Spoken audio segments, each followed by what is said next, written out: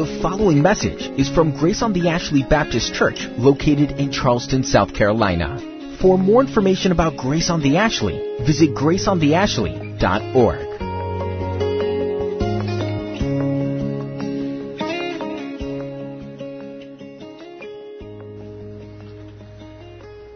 If you would, turn your Bibles to James chapter 4. This morning I want to sort of pull out from James a bit. We have been trekking our way through this brief letter of James. I suspect you found it as I have moving through here. It's been seeming at least like a sort of one gut punch to the next.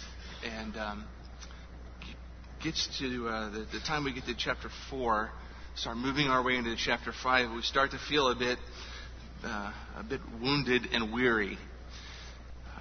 Last week we got to the end really of chapter 4, and we looked at this issue of planning and presumptuous living, looking to the future without regard for God, living as though we're sort of captains of our own ship, planning our futures without any sense for God, and spend our time looking at that challenge, at that problem, at that sinful issue that sometimes, maybe more often than we would like to admit, begins to infect our hearts. And James gave a corrective at the end of that we just sort of mentioned, but spent no time on. And what I want to do is reread that text. And I want us to focus solely on the application part of James's corrective, or his response to how we should live as opposed to a presumptuous kind of living. I'll read the text, and James tells us that the kind of living that we ought to live is a living that's lived according to God's will. You see it at the end of the text. Let's look at verse 13, and we'll just read to the end and go from there. Come now, you who say today or tomorrow we'll go into such and such a town and spend a year there and trade and make a profit, yet you don't know what tomorrow will bring.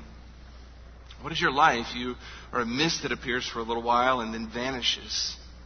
Instead, you ought to say, if the Lord wills, we'll live and do this or that.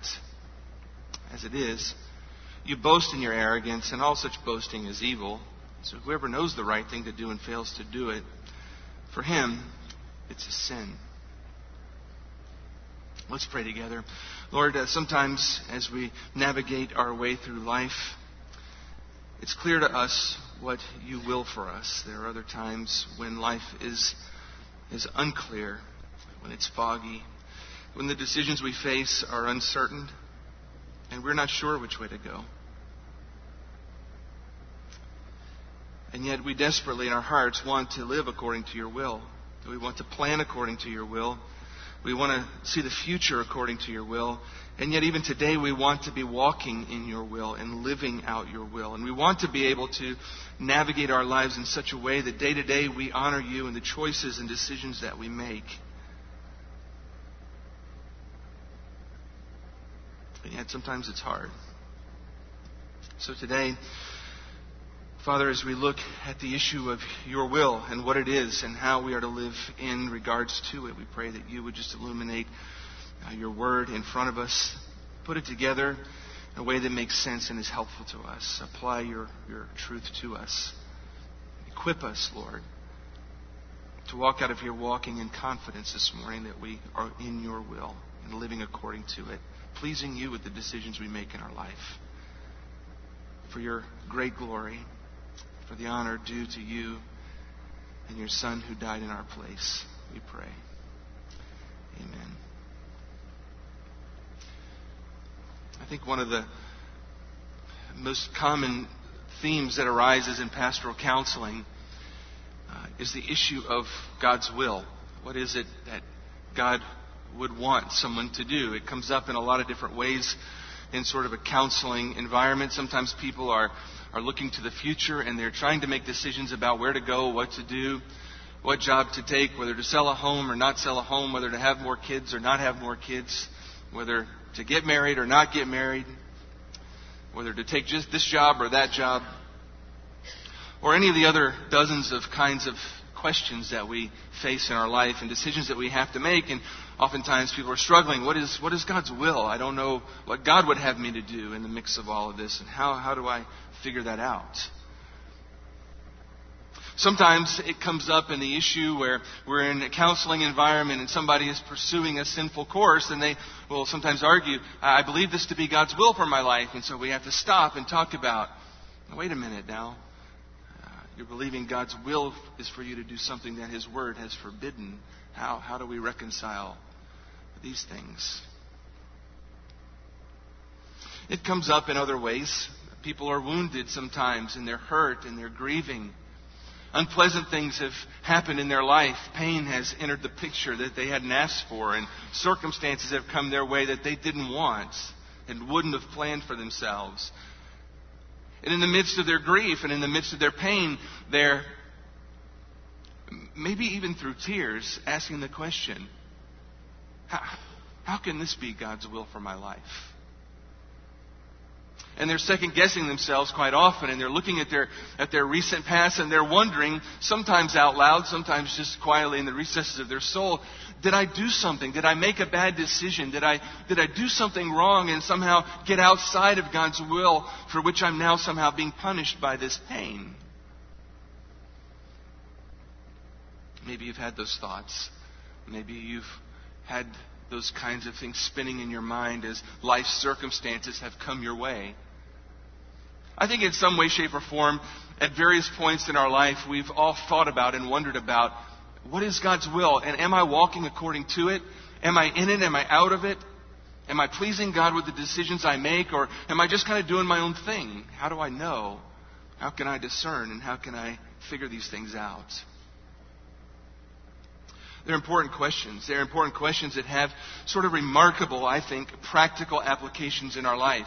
When we understand really a biblical view of God's will and what it is and how we're to discern it and how it is we're to live in light of it, it results in a remarkable sort of a freedom and a remarkable sort of a confidence and a remarkable sort of contentment as we move through life with whatever comes our way. But if we misunderstand, the results can be spiritually crippling. We end up racked with anxiety over every question. We end up immobilized and paralyzed and not able to make any decision or do hardly anything because of fear and anxiety. When negative things happen, unpleasant, painful things happen, we're tempted then to lash out at God and blame Him as though some sin has been committed against us by Him. And so these are not trivial matters that we talk about. These are not trivial things. When James tells us that we're to think of the future and plan and live our lives according to the will of God, it's not just a phrase to add on to a sentence, if the Lord wills. There's a content underneath that needs to be grasped. There are several common mistakes or misunderstandings, I think, that creep up in the body of Christ concerning the will of God that pop up from time to time sort of in patterns. And I just introduced them to you briefly this morning. One of them is just the one particular one that James introduces in James 4, and that's the issue of just blatant disregard. Often in the body of Christ, we live with just a blatant disregard for God's will. We just live our lives, do whatever we want, think nothing of what God wants or what God wills or what God would desire or what He would expect of our lives. We just live our own way and do whatever. Blatant disregard. James identifies that with those merchants and traders and to whom he's speaking at the end of James 4. And he describes that sort of a way of living, that sort of a posture towards the will of God as being arrogant and presumptuous and foolish and ignorant. It's a living as though we are the sovereign ones in our lives, not God. We choose what we want to do. It doesn't really matter what He thinks. Perhaps we mistakenly believe He's unconcerned about such things. Another common mistake, I think, that I run across from time to time is folks who view God's will as sort of a tightrope.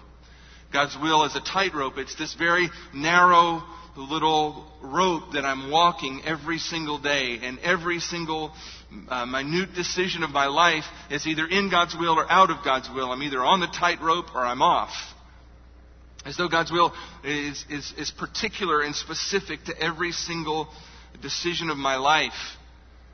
Am I going to go to Arby's or Wendy's? I don't know. Which one's God's will? I don't want to be outside of God's will with my fast food today.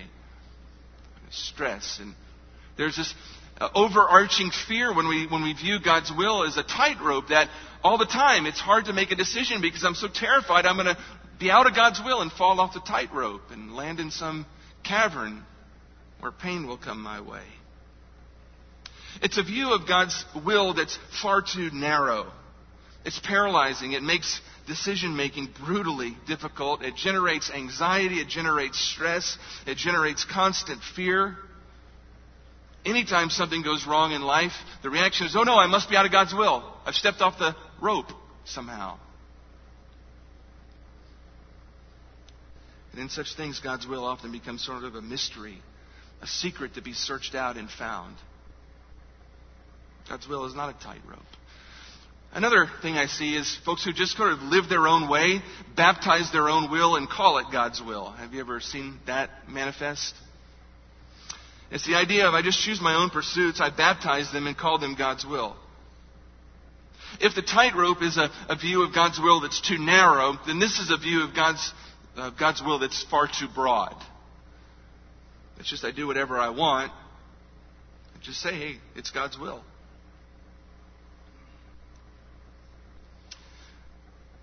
Sometimes I also see folks who get the impression that God's will is some sort of a superstitious thing. It's like the magic 8-ball. Did you have that when you were a kid?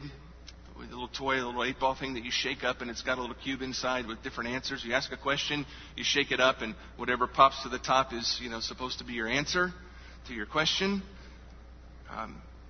It's really, a divination toy, I guess, but call it what you wish. I had one when I was a kid. Blame my parents.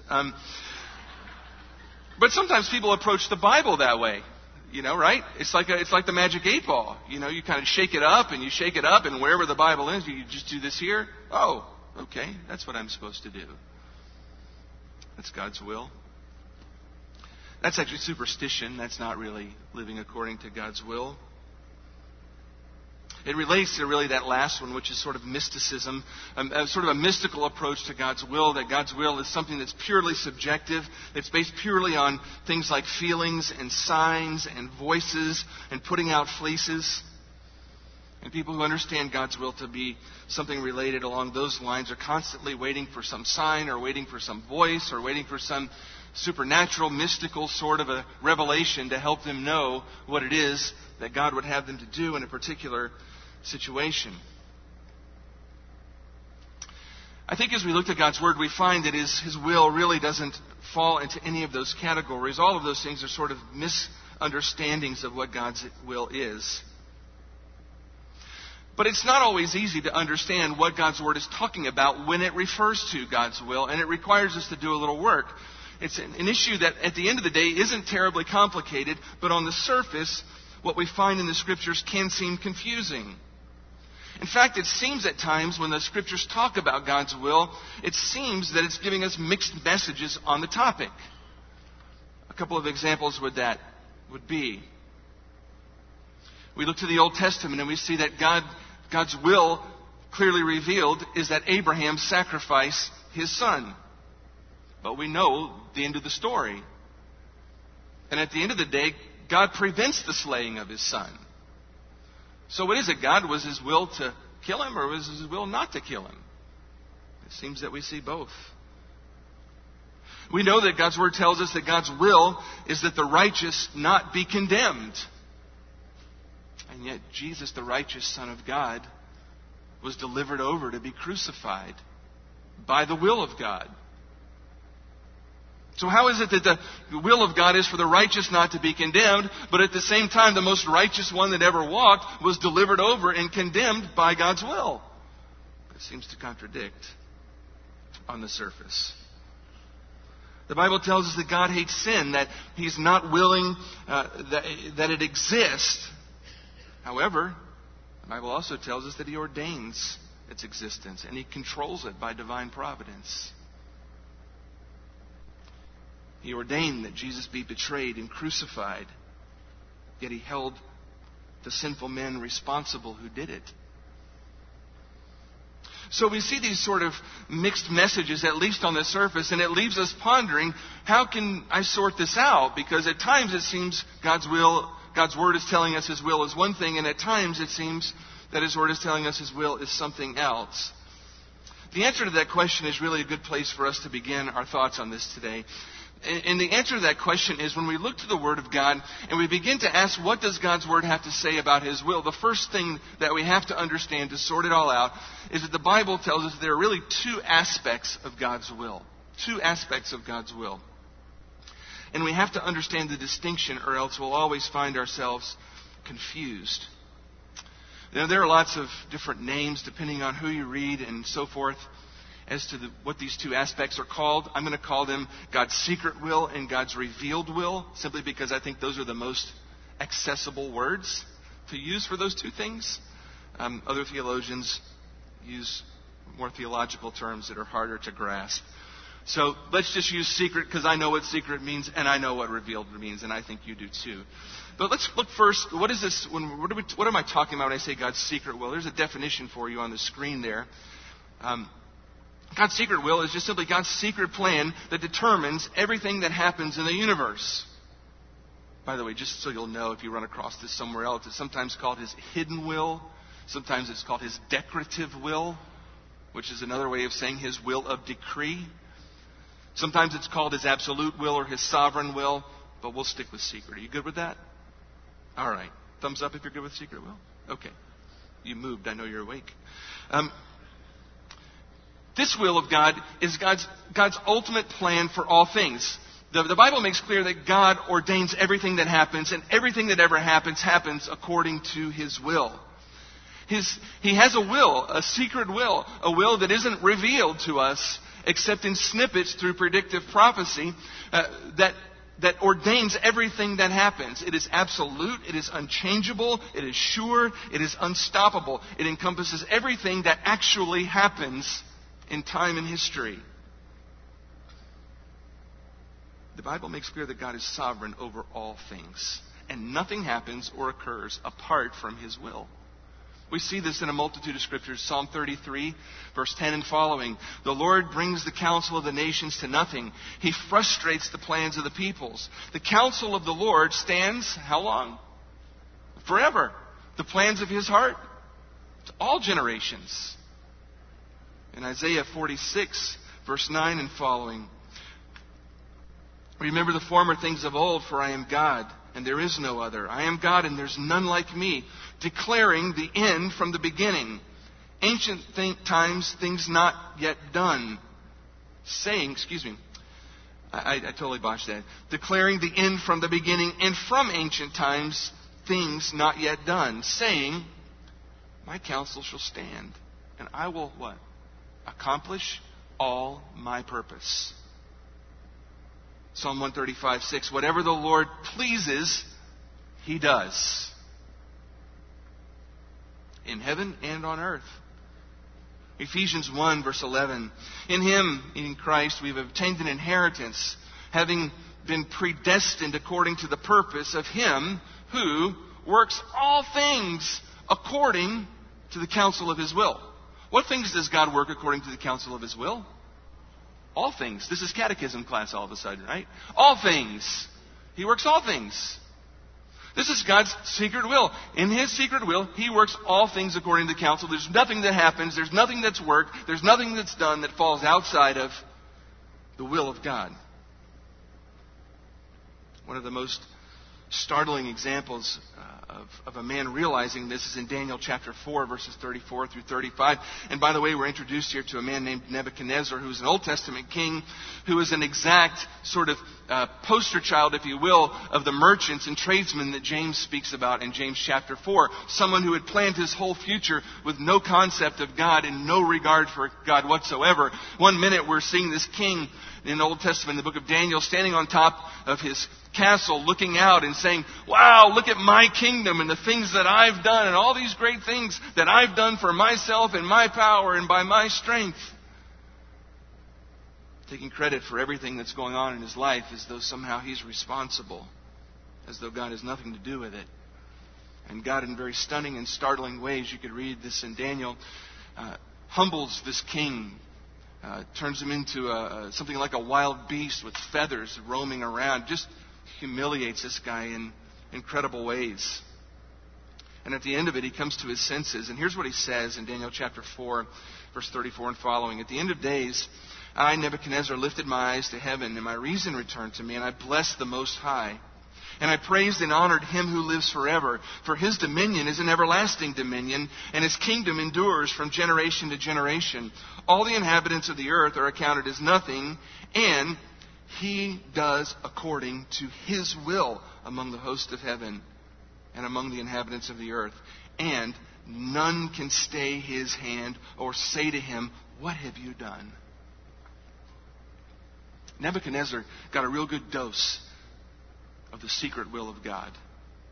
And he came out the other side understanding the reality that God does what He wants, and there's nobody that can alter it or change it or challenge it. God has an ordained will, and He's ordained the end from the beginning, and everything that happens according to that will. No man can change it, no man can alter it, no man can thwart it, no man can redirect it. It's immutable, it's absolute. And it's also mostly hidden from our view. We have no call in the Scriptures to seek this out or to try and understand it any further than what God gives us. He gives us snippets of it in predictive prophecy. He tells us some things that are going to happen as a part of His predictive will, but just snippets. And largely we only understand it in retrospect, looking backwards over things. Deuteronomy 29:29 tells us this: the secret things belong to the Lord, but the things revealed belong to us and to our children forever, that we may do all the words of this law. It's actually a great segue from the secret will of God to the other aspect of God's will, His revealed will. His revealed will. There are some things that are secret, that belong to the Lord, that He keeps to Himself, and there are other things that He chooses to reveal to us. Again, His revealed will is often called other things. You may see it called His moral will. You may see it called His prescriptive will. You may see it called His will of command. But a good definition of it is simply the commands and principles which God has revealed in the Bible to teach how people ought to behave and to live. It's God's revealed will. He has revealed to us how we ought to behave and how we ought to live. He's made this part clear. And one of the things that separates this from His secret will is that God's revealed will can be obeyed or not obeyed. It can be submitted to or resisted. We can do it or not do it.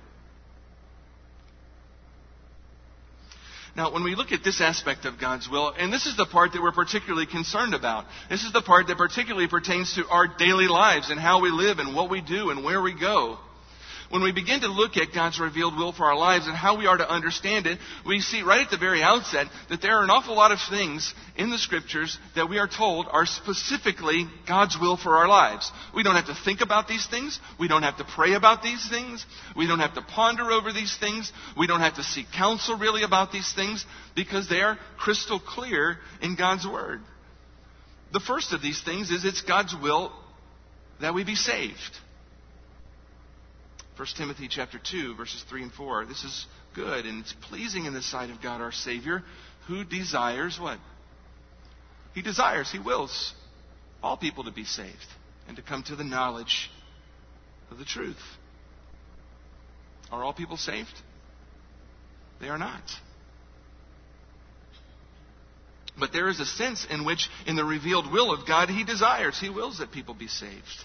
2 Peter chapter 3, verse 9, the Lord is not slow to fulfill His promise, as some count slowness, but He's patient toward you, not wishing or willing that any should perish, but that all should reach repentance. So here we have a distinction between the secret will of God and the revealed will of God, don't we? Because we understand that in the secret will of God, God ordains all things. He ordains those who will be saved. He chooses. He brings the gospel to. He ordains the means even that are going to get the gospel to the individuals. And He brings them about the faith to be saved. And He secures them all the way to the end. And yet according to God's revealed will, what's revealed to us, God wills that everyone be saved. The first thing you need to understand about your life as you're living it is that God desires that you be saved. He has done everything necessary to provide for your salvation. He has sent His very own Son to live, to die, to be crucified, to bleed, to die, to be buried, and raised again, that you might believe upon Him, and upon believing upon Him, repenting of your sin and entrusting your life to Him, find eternal life and be saved. If you're wondering, what is God's will for my life? That's the first question that you have to ask. Am I saved? Because that's the first part of God's will for your life. And if you miss that part, the rest of it will always be an enigma for you. It's God's desire that you be saved. Now, you may or may not believe the gospel, repent of your sin, and entrust your life to Christ, but it's His will that you do so. He desires that you would do so. And if you choose to reject Jesus Christ and refuse the salvation that's offered to you, you'll never have any success at understanding God's will for your life. The rest will be hidden. You'll just wander around making your own decisions and doing what you want to. It's God's will for us to be saved. We know it's God's will for us to be sanctified. 1 Thessalonians chapter 4, verse 3. For this is the will of God, your sanctification. I mean, it's clear. God not only wills that you be saved, but He wills that you grow up, that you mature. He wills that you grow in holiness more and more into the image of Jesus Christ. Should I pursue my sanctification? Should I go to church? Should I engage in discipleship? Should I study God's Word? Should I pray? All of those things fit under the title of sanctification. And the answer to the question is yes, you should. It's God's will for you to do such things. It says so. 1 Thessalonians 5, 16 through 18 tells us other things. Rejoice always. Pray without ceasing. Give thanks in all circumstances, for this is the will of God in Christ Jesus for you. It's God's will for you to be grateful. It's God's will for me to pray. It's God's will for us to rejoice. 1 Peter chapter 4, verse 19 also leads us into something we don't think about too often, and that's the idea that it's God's will for us to suffer. It's God's will for us to suffer. Therefore, let those, 1 Peter 4:19, who suffer according to God's will, entrust their souls to a faithful Creator while doing good. James talked about it in James chapter 1, didn't he? Consider it all joy when you encounter various trials. It's going to happen. It's part of your life. It's part of how God builds into you maturity and perseverance and character. You will suffer. It's part of God's will for your life. So it's foolish for us every time suffering comes into our life to wonder if we somehow gotten out of God's will. Maybe if we've done something really foolish and there are consequences for it, but not always. It may be that we're just suffering as a part of God's will. That's what Peter's readers found. Certainly some of James's readers. And Jesus said, look, if they hated me, they're going to also what? They're going to hate you. If they're going to persecute me, guess what? If you follow me, they're going to persecute you. Expect it. It's part of the plan. It's God's will that we seek Him and His kingdom first. That we serve Him and we seek His kingdom. The Bible tells us, seek first the kingdom of God, right? His righteousness. And then all these other things will be added unto you later. It's God's will that we minister to other people, Romans 14. It's God's will that we do good works. It's God's will that we evangelize lost people. All of those things are part of God's will. They're clear. You know, if your neighbor is lost, you don't have to pray about, is it God's will for me to go share the gospel with them or not? The answer is yes, it's God's will for you to go share the gospel with them. It's not a question of God's will, it's a question of your will. Am I going to minister to others and be a part of the body of Christ? The answer is yes. That's God's will for your life. It's not a question of God's will. It's a question of your will. Are you going to do it or not? But it is God's will. Those things are clear. But what about all the matters that are not so clear? What about the things that are not so explicit? The many decisions that we have to make all the time that are not specifically spoken to like these things. Like, what job do I take? What city do I move to? How many kids should I have? Who do I marry? All of those kinds of questions. How do I know God's will for those kinds of matters? I'll give you just sort of a couple of things here for that. The first way that we understand God's will, or the first way that God reveals His will to us for such things, is through His Word. Through His Word. As Jim read to us this morning in Psalm 119, and he could have read to us also from Psalm 119, because Psalm 119, 105 says, "Your word is a lamp unto my feet." It is do you know the rest of this? It's a light to my path. It is a very simple illustration of the fact that if we want to understand the path that we're to walk, that we are to search for it by the searchlight of God's Word. His Word enlightens the path for us. His Word becomes sort of the light that shows us the way in which we should walk. The Word of God reveals the will of God. It illuminates the path so I know what to do, so I know where to go, so I know where not to go. It's absolutely impossible for any of us to consistently know God's will and to consistently make wise decisions if we're ignorant of God's Word. It's why it's such an important piece to Christian maturity. It's why it's such an important piece to the corporate body of Christ, because wise decision making and an understanding of God's will, they come to us through God's Word. They come to us. It's the light that shows us these things. It requires constant study. It requires a working familiarity with the words of the book. That's why we're called to let the Word of Christ dwell in us how? Richly. Let the Word of Christ dwell in us richly. Because it opens up our eyes to God's will. And it opens our eyes to the directions in which we should go. But how does it do that? How does the Word of God function in this way? I remember when I was young, I used to think of the Bible kind of like an encyclopedia. You know, whenever I wanted to know something, I would just go to the back, because my Bible when I was a kid had like a topic index. Do you have that? And I would look for that topic, and I just look at all the verses related to that and see if I could figure out, what I wanted to know about that particular issue. Sometimes we think of the Bible that way as sort of a reference work where we just go and look at a topic and try and find as many verses as we can and hope that we can find some verse somewhere that speaks to us about our situation.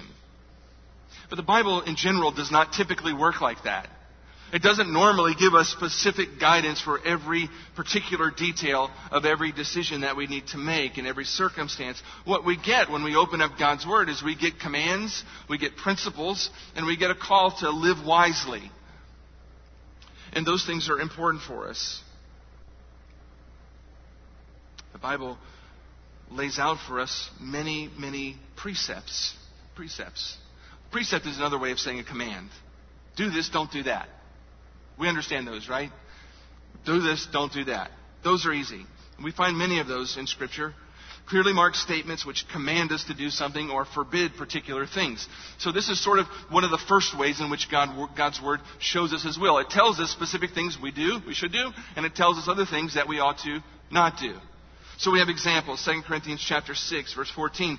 Do not be unequally yoked with unbelievers. That's a precept. It's a command. Okay? So if you're single and you're thinking about getting married, and you're going to come to the pastor and you're going to say, Pastor, I'm thinking about marrying this wonderful woman. She's got all these wonderful characteristics. She's beautiful and she's winsome and, she tickles all the right spots in my life. You know what I mean? But this is one thing. She's not a Christian. I think this is the one for me. No, she's not the one for you. I don't care what she tickles or how pretty she is or how smart and winsome she is. I don't care. It is clearly not God's will for you, because God has given us a precept in His Word which says, do not do this. Do not be unequally yoked with an unbeliever. One application of that is, do not get married to someone who does not share your faith in the Lord Jesus Christ. Now, people disobey that and often pay great consequences, and sometimes God redeems that and makes it into something. But the clear precept is don't do it. So that's one of those decisions we're making in life. We go to God's Word, and there's a precept that tells us, in this case, in my situation, don't do this. End of story. I don't need to look any further. 1 Thessalonians chapter 4, for this is the will of God, your sanctification, that you abstain from sexual immorality. Well, I'm thinking about pushing the envelope here on how I'm going to behave in the area of my sexual life. Don't do it. It's not God's will for you. We have a precept here that says God's will is that you abstain from these kinds of things. Don't do it. It's not God's will for you. We could go back to the Ten Commandments, the Decalogue in the Old Testament. Thou shalt not do certain things. Don't lie. Don't steal your neighbor's stuff. Don't covet your neighbor's wife. Don't dishonor God. A number of things that are clear precepts for us. Do this, don't do that. But there's not precept for every decision we have to make, is there? So then we zoom out to another way that God's Word speaks to us about His will. We zoom out to what we could call principles, which are simply, unlike precepts, which give us specific guidance on specific issues. Principles are sort of general guidelines which require sort of discernment and maturity to apply to a particular situation. They're general guidelines that could apply to a lot of different scenarios of life. Principles. You reap what you sow. It's a principle that can be applied in a lot of different scenarios of life. To understand the difference between precepts and principles, we can think of road signs. A precept is speed limit 55. It's a precept. That's the rule. 55. 55, not 59, 55. Go 55, not more. That's what the precept. A principle would be a road sign that says drive carefully. Right? That's not the same as drive 55. That's drive carefully. And drive carefully could mean a lot of different things depending on the particular circumstances. If it's sunny and the road is dry, drive carefully means one thing. If it's snowing and the road is ice covered, drive carefully means something altogether different. It's a principle that guides us. It isn't specific. It depends on the circumstances in some ways and requires some level of maturity and discernment to sort through. Matthew 6, verse 33, seek first the kingdom of God and His righteousness, and all these things will be added to you. That's another principle. How would that apply in a particular situation of life? Well, let's say we're considering two job opportunities. I'm employed by XYZ company, and I have two job opportunities, one in Chicago and one in Arizona. I don't know. I can't think of another place. How do I decide which one to go to? Do I go to Chicago or do I go to Arizona? Do I take the job here? Do I take the job there? Well, we're going to think about some practical things of life. What does the job pay? What are the benefits? What is the cost of living? And so on and so forth in the various scenarios. Those are sort of the practical considerations of life. But applying Matthew 6:33 to that particular ceremony, I'm going to zoom out and I'm going to ask, okay, how does the principle of seeking first the kingdom of God inform my decision on going to Chicago or Arizona? I begin to step back and ask the questions. Well, I know God's will is that I seek His kingdom and that I invest myself in His kingdom. Is it possible that in one of the two scenarios I have better opportunity to seek God's kingdom, to invest in the work of His kingdom than in the other? That might help me to decide. Over here in Arizona, there's a faithful body of believers I know that I can connect with and be a part of and invest in the kingdom. And I happen to know that there's an incredible lostness in Arizona that's different from this place near XYZ in Chicago. And there'll be lots of opportunities for sharing the gospel. There are all these different ways of looking at this. What does it look like for me in this scenario to seek first the kingdom of God beyond the pay, benefits, cost of living, and so forth? Principles that help guide us. When we look through the precepts and we don't have a particular precept that then gives us specific guidance, and we zoom out the principle, and there's not a clear principle that gives us direction to go A or B, we can zoom out even more broadly and just look at the concept of wisdom. Ephesians 5, verses 15 through 17 says, we're called to live wisely. Look carefully then how you walk, not as unwise, but as wise. Don't be foolish, but understand what the will of the Lord is. So there's precepts, there's principle, and there's this general overarching sort of guidance that says we're to live with wisdom. We're to live wisely. And we can look to the wisdom literature of the Old Testament to give us a good definition of what wisdom living looks like. So I'm making a decision, A to B. I look for precepts. Is there anything clear that says do this, don't do that? No. I move out to principles. Are there any principles that help guide me to decision A or decision B? No. I step back and say, okay, does wisdom dictate one or the other?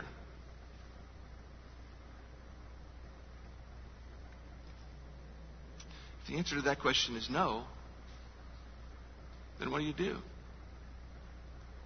Well, here's an answer. It's easy. You do whatever the heck you want to do. Just do whatever you want to do. You do what you desire to do. Do what you want to do. You pick one. I like Arizona. It's hot there. I don't like Chicago. They drive crazy. I'm going to Arizona.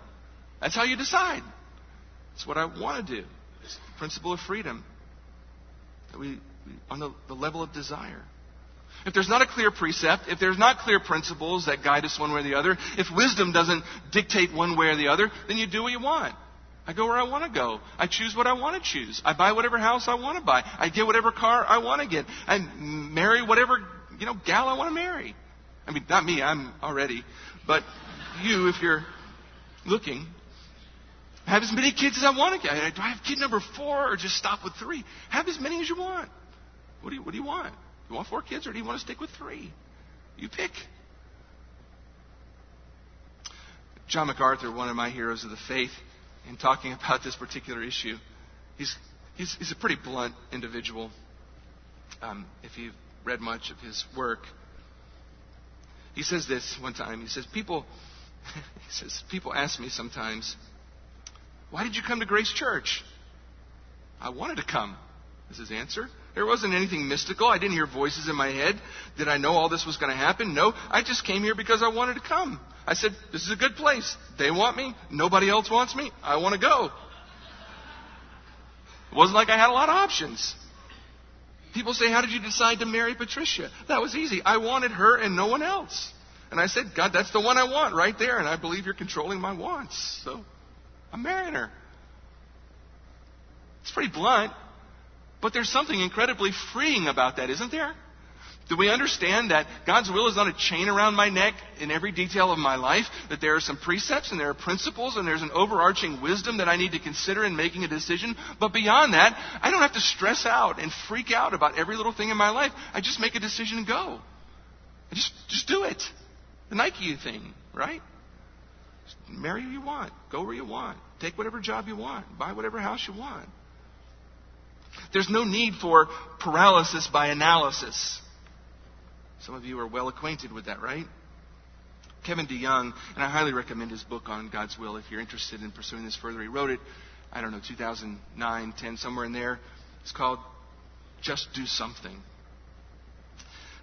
And the whole, you can imagine from the title, the whole thrust of his book is, he's coming at the idea that many believers do nothing. And the excuse is, well, I'm waiting for God's will. And his response to that is the title of the book, Just Do Something. Don't sit around trying to figure out God's will in every detail. Just get out there and do something. He says this in that book. So go marry someone, provided you're not equally yoked. Provided you are equally yoked and you actually like being with each other. Go get a job, provided it's not wicked. Go live somewhere, in something, with somebody or nobody. But put aside the passivity and the quest for complete fulfillment and the perfectionism and the preoccupation with the future. And for God's sake, start making some decisions in your life. Don't wait for the liver shiver. I like that. If you're seeking first the kingdom of God and His righteousness, you'll be in God's will. Just go out there and do something. He's right. He's right. No need for us to be racked with anxiety and fear all the time. Are we in God's will? Are we out of God's will? Is it Hardee's or McDonald's? Do I get up at 10 or do I get up at 9? Do I go here or do I go there? One of the reasons that we're racked with anxiety, I think, is because we're afraid of what the future holds and we really want God to show us how it's all going to work out before we decide. Isn't that really what we want? I mean, we really want God to show us, how's this thing going to go? How's this thing going to turn out? I need to know what the end of the road looks like before I decide which way I want to turn here.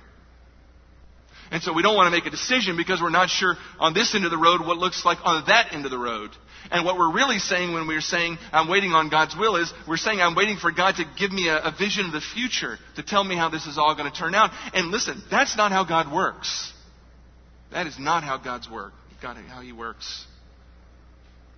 God is far more concerned about us being transformed than He is about us being informed. He's much more concerned about us walking by faith and trusting Him day by day than He is about telling us the future so that we know before we choose where it's going to go. It's not how His will works. His will works by saying, you trust me. You live according to my word. You live according to the precepts and the principles and the overarching guidance of wisdom. And then you pursue what you want and you trust me. You make a decision, you head down the road, and you trust me. You don't know the future, but I know the future. And that should be enough. And I promise to get you to the end safely.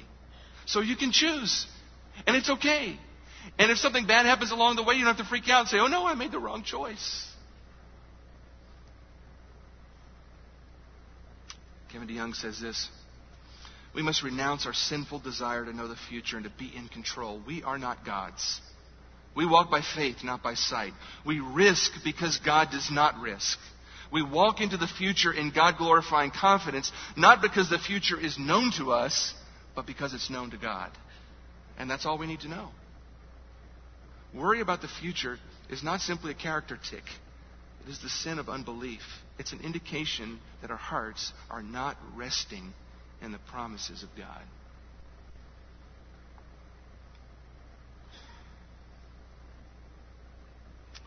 Just let that one sink for a minute.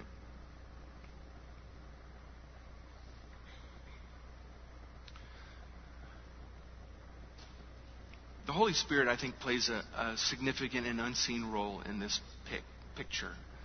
This is where talking about God's will gets a little tricky as you start to read different people who write on the matter.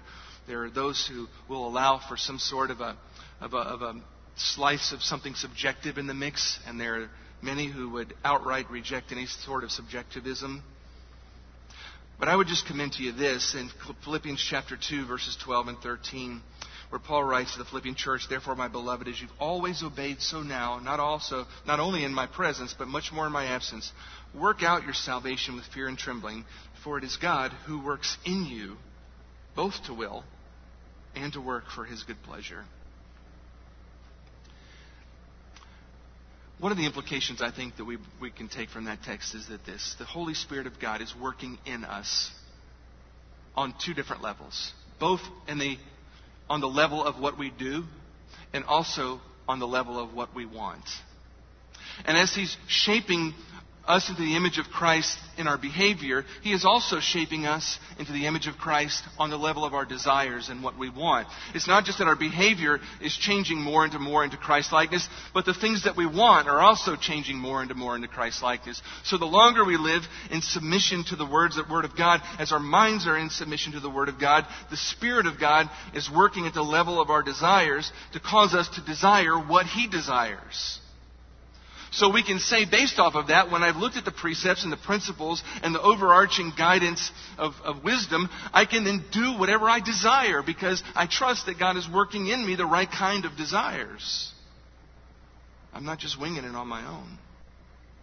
Psalm 37:4, delight yourself in the Lord, and He'll give you the desires of your heart.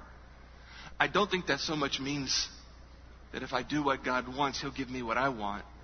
I think it means when I delight myself in the Lord, He transforms my desires into His.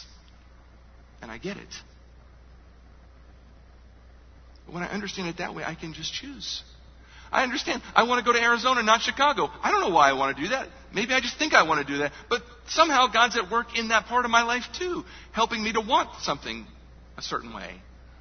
I may not always understand that, how that's playing out or working out when it's happening. Sometimes I can see it in retrospect. I'll give you a very brief example from my life just a few weeks ago. And I don't see this kind of thing very often, but on Easter Sunday I was really struggling with what sermon to preach, what text. And I'd worked for the majority of the week on a text in Acts. And it was just a mental roadblock the whole way along. Monday, Tuesday, Wednesday, all the way into Thursday. It just wasn't coming together, and I don't know why it wasn't coming together. I was frustrated, agitated, irritated, Faithless, yeah, you can put that in there as well. And mad, because Sunday's coming ever closer, and you're coming ever closer, and your eyes looking at me are coming ever closer, and I'm getting to Thursday and going, I got nothing. I just got nothing. This is just nothing. And by Thursday, it's like, okay, I got to do something else. And I didn't understand what that was about, and shifted to the other passage that I ended up preaching, and dealing with the issue of hope and so forth, and crafting all of that. And even on the Easter Sunday morning when I came in to preach, I was very, very unsettled about what I was doing. It just felt, I don't know, the subjective part of that, whatever it is that was going on in me, I didn't understand. And it was unclear. But it was what I had, so it was what I did. And to be honest with you, when it was done, I was just glad it was done. I was just glad it was done, And I walked out after the second service and was doing what I normally do, talking to people out. And this dear couple from Winston-Salem stood off to the side. I could see them in my peripheral vision waiting around to talk to me. And they came up and talked to me and, introduced themselves, said, we were from Winston-Salem, North Carolina. And we want you to know that was the sermon that we needed to hear today. If you remember it, I know you remember all of the sermons that I preached by heart. Easter wasn't that long ago. The introduction to that sermon, I talked about sort of a chronic issue of hopelessness, and I had given some examples from being in the Navy and out to sea and so forth. And they said 3 years ago, our 13-year-old son went to church on Easter Sunday with his parents and came home and got out a gun and shot himself. And our family's still reeling from that. And we want you to know that issue of hopelessness is very close to home for us. And it's not just out in the world, it's also in the church. And, I'm going, okay, God, even a dummy like me can get this part, okay? You've got these people coming from Winston-Salem, and I was going the wrong way, and they needed this, and so you had to get me on the right page, and so forth. I didn't understand any of that going into it. I didn't understand it until way afterwards. And it just seems like, okay, God, I can see how you're connecting dots that I don't know anything about. And God often works that way. He often works that way. And it's on the level of desire. He has access to that part of our lives. And He does for you too. So what does it mean if the Lord wills? How do we live according to the will of the Lord? Well, we live according to the will of the Lord by living according to the word of the Lord. By looking at our life through the lens of His precepts and His principles and a general call to wisdom. And then we're free to choose. Go do what you want. Go live where you want. Eat what you want. Assuming you're not a glutton. You understand? We need to free ourselves from a slavery to anxiety and fear about the will of the Lord. We need to free ourselves from a paralysis that doesn't allow us to make any decisions or take any risks because we're afraid of how things are going to turn out. Because somehow we're afraid of being out of God's will. We need to be able to just live our lives in freedom. In freedom in submission to the Word of God. In freedom. Being able to make decisions with confidence and joy and commitment, and being able to choose according to the desires of our heart and to pursue that with all of our heart, knowing and trusting that we're walking by faith in every decision and that God is with us and He's going to secure us all the way to the end. And that He will be working out His will in our lives in ways unseen that we may never know until the end. I don't know what decisions you're in front of you right now that you're trying to figure out what God's will is for you. But look to His Word. Look to His Word. Live in submission to His Word. And then get out there and do what you want. Live in freedom. Live in joy. God's will is not a tightrope over the Grand Canyon. It's being in the Grand Canyon. You have to climb out. Really. Just feel that freedom and choose. Take risks. Go places where you don't see the end before you choose. Don't be afraid. Don't live in anxiety and fear. Let God free you from those things. If you're here today and you don't know Jesus Christ as your Lord and Savior, I can say for certain that is God's will for your life. That today you be saved. That today you repent of your sin. That you entrust yourself to Jesus Christ, who has lived and has died for you. That is God's will for your life. That you be saved, that you be forgiven, that you be redeemed, that you be welcomed into the body of Christ, and that Christ become your shepherd and Lord and Savior. If you don't know what it means to do that, if you're not sure how to be saved, in just a moment after I pray, I'm going to be in the back of the room, and there's some other men back there who'd be happy to talk with you about what it means to know Jesus Christ as your Lord and Savior. Be the first step in pursuing God's will for your life. Will you submit to Him today? Let's pray. Father, there's something that's sweet and satisfying and securing about the reality that you are sovereign. That you have a secret will that is working all things out according to your good pleasure. And that your pleasure is in the end good. That it brings the highest glory to you. And in the end, it brings the greatest good to us. That gives us comfort. That gives us confidence as we live our lives under you and in submission to your will and your word. But we understand that you have revealed to us some things, and that you are interested and concerned about the decisions we make every day. That you are concerned that we live according to your word. That we obey you in the things you've commanded. That we live according to the principles you set out for us by which to live. And that our lives be marked by wisdom.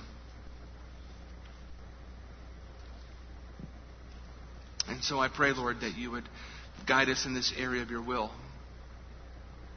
That we would be careful to walk according to such things. That we would be careful to walk in submission to your word.